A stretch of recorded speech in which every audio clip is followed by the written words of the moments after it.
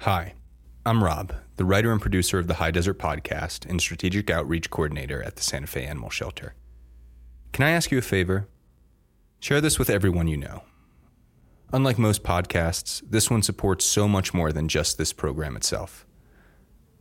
We want to use it as a way of increasing awareness and raising funds for our organization, a 501c3 nonprofit and the only animal shelter in Santa Fe. We do not receive public funding and rely on help from donors to save the nearly 15,000 animals that we serve every year. Please consider donating, or, short of that, telling people about this project. With enough listeners, we can get the High Desert Podcast sponsored.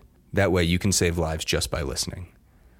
If you have questions or an idea for a story, please do not hesitate to contact us directly at pawedcast@sfhumanesociety.org.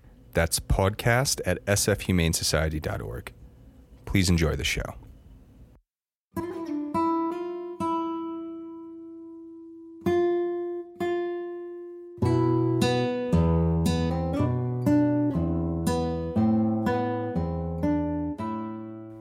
Fear is something we have in common with all animals. It protects us from potential danger and gives us the tools to escape or fight.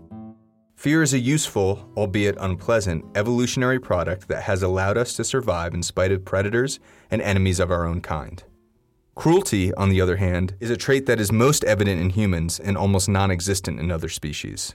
These two disparate but tragically linked traits are present in most of our abuse cases.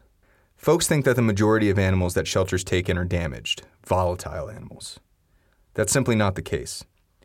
Most of the animals of any type that we receive are simply stray and not redeemed, or maybe they've been surrendered. Hoarding and abuse cases are the minority, but they happen often enough that their frequency is staggering. Very few still are quite as bad as Lester's story.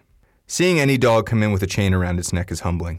There is something especially inhumane about the sight, like the pet is some sort of Victorian circus animal or a beast of war. It was also clear that Lester had not spent much, maybe any time indoors.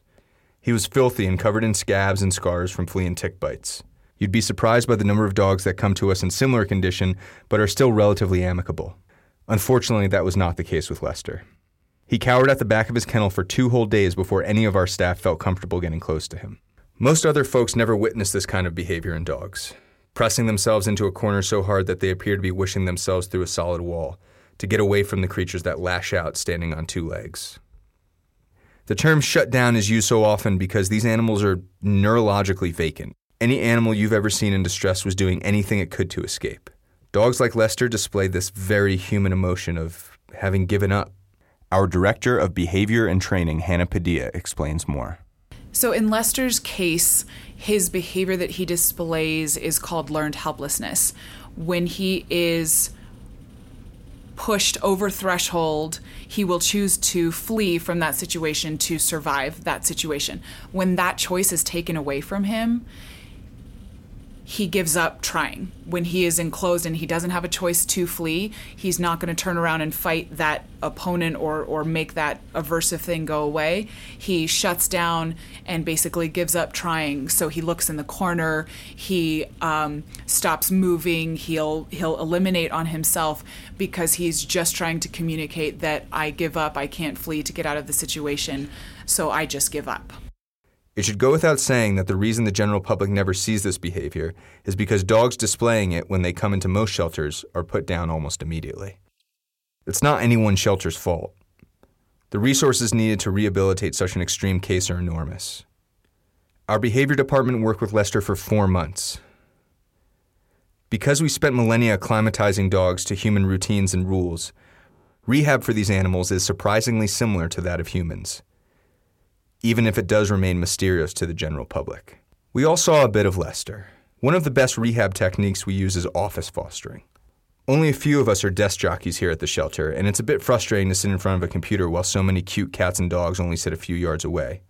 It's a treat then when one of our coworkers on the behavior team comes by and says, "Can you guys take an office foster?" The question is almost always met with an emphatic, "Yes!"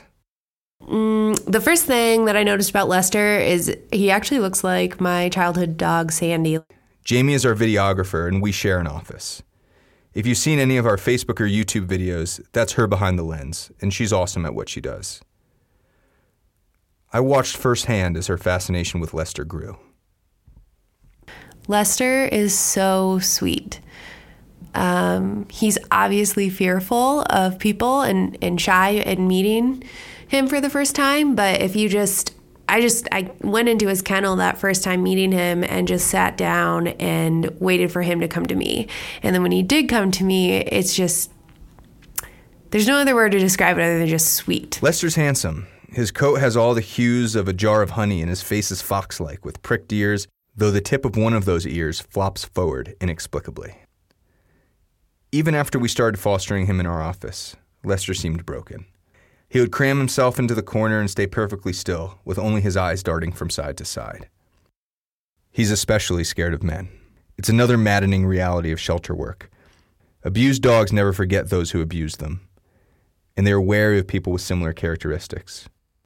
I'd like to say that there are no patterns, that one sex isn't more represented than any other, but unfortunately, frightened dogs are typically most scared of adult men.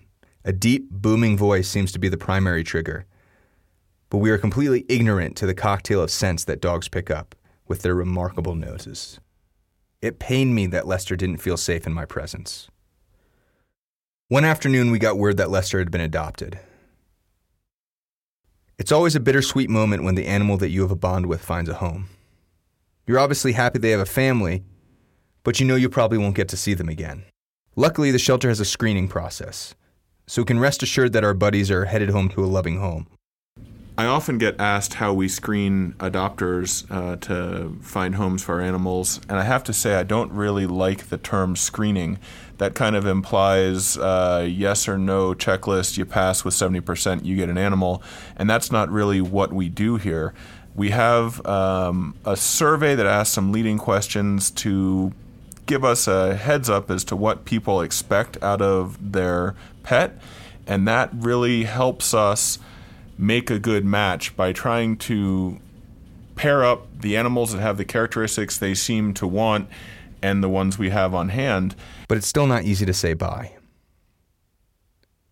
I saw this mix of emotions in Jamie on that day. He went to a wonderful home with someone who lived alone, which was great considering Lester's sensitivity to noise. Jamie still talked about him from time to time. Any happiness we had for Lester was quickly tempered. He bolted from his new guardian when she opened the door one day. It wasn't her fault. Let's remember how scared he was when he first came in.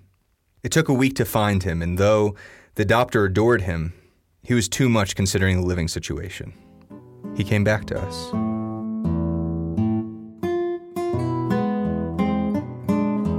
We acted surprised when Jamie said she was going to take him home to foster, but we weren't.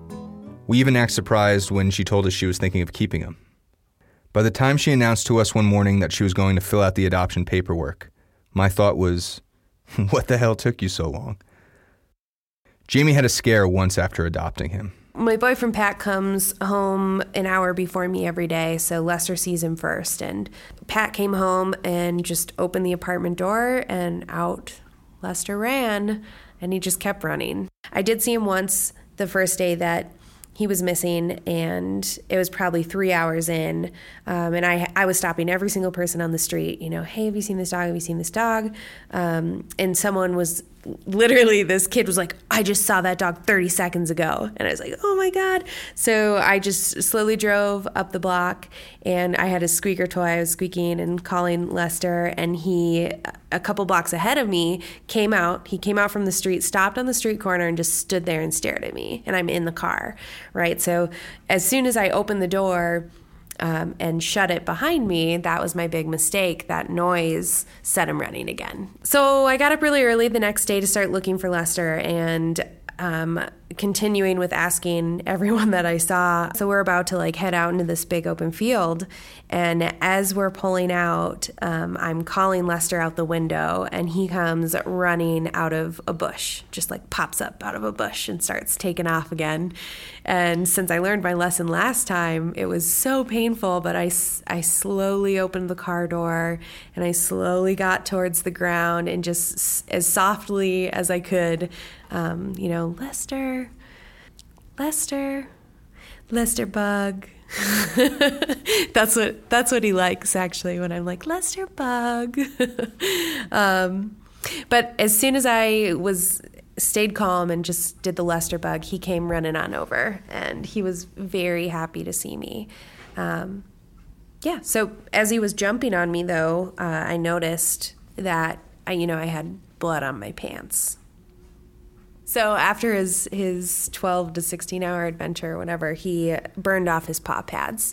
At least we think they were burned off. It could be that they were ripped off or whatever, but we can't say for sure why. But I know in Albuquerque, that pavement just gets so hot. And this was in a stretch of really hot weather.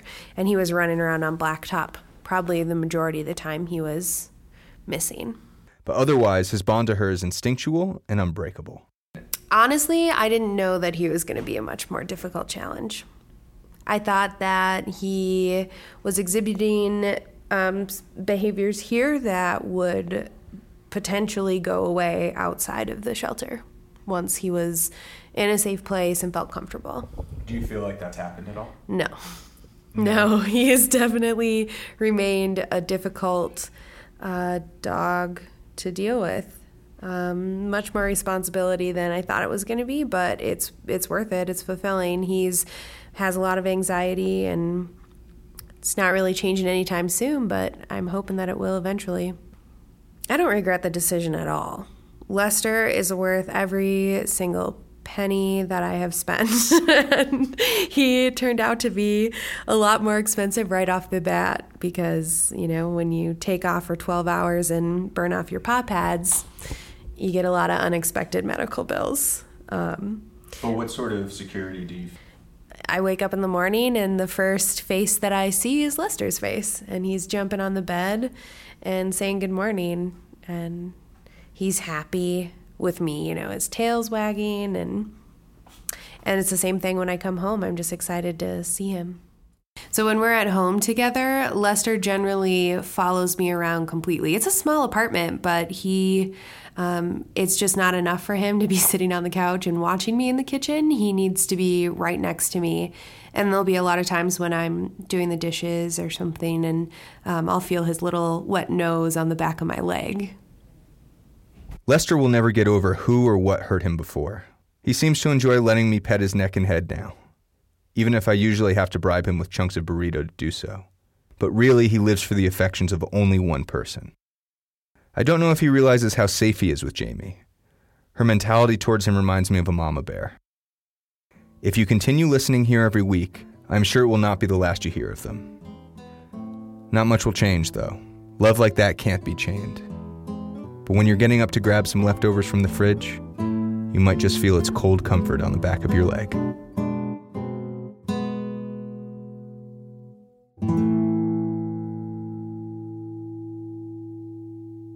Thank you so much, podcast patrons. We hope you enjoyed this episode of the High Desert Podcast. If you have any questions, please submit them to podcast@sfhumanesociety.org. That's spelled PAWEDCAST@sfhumanesociety.org. And remember to donate on our website, sfhumanesociety.org, or on our Patreon page. Only you can help us keep these animals and this show alive.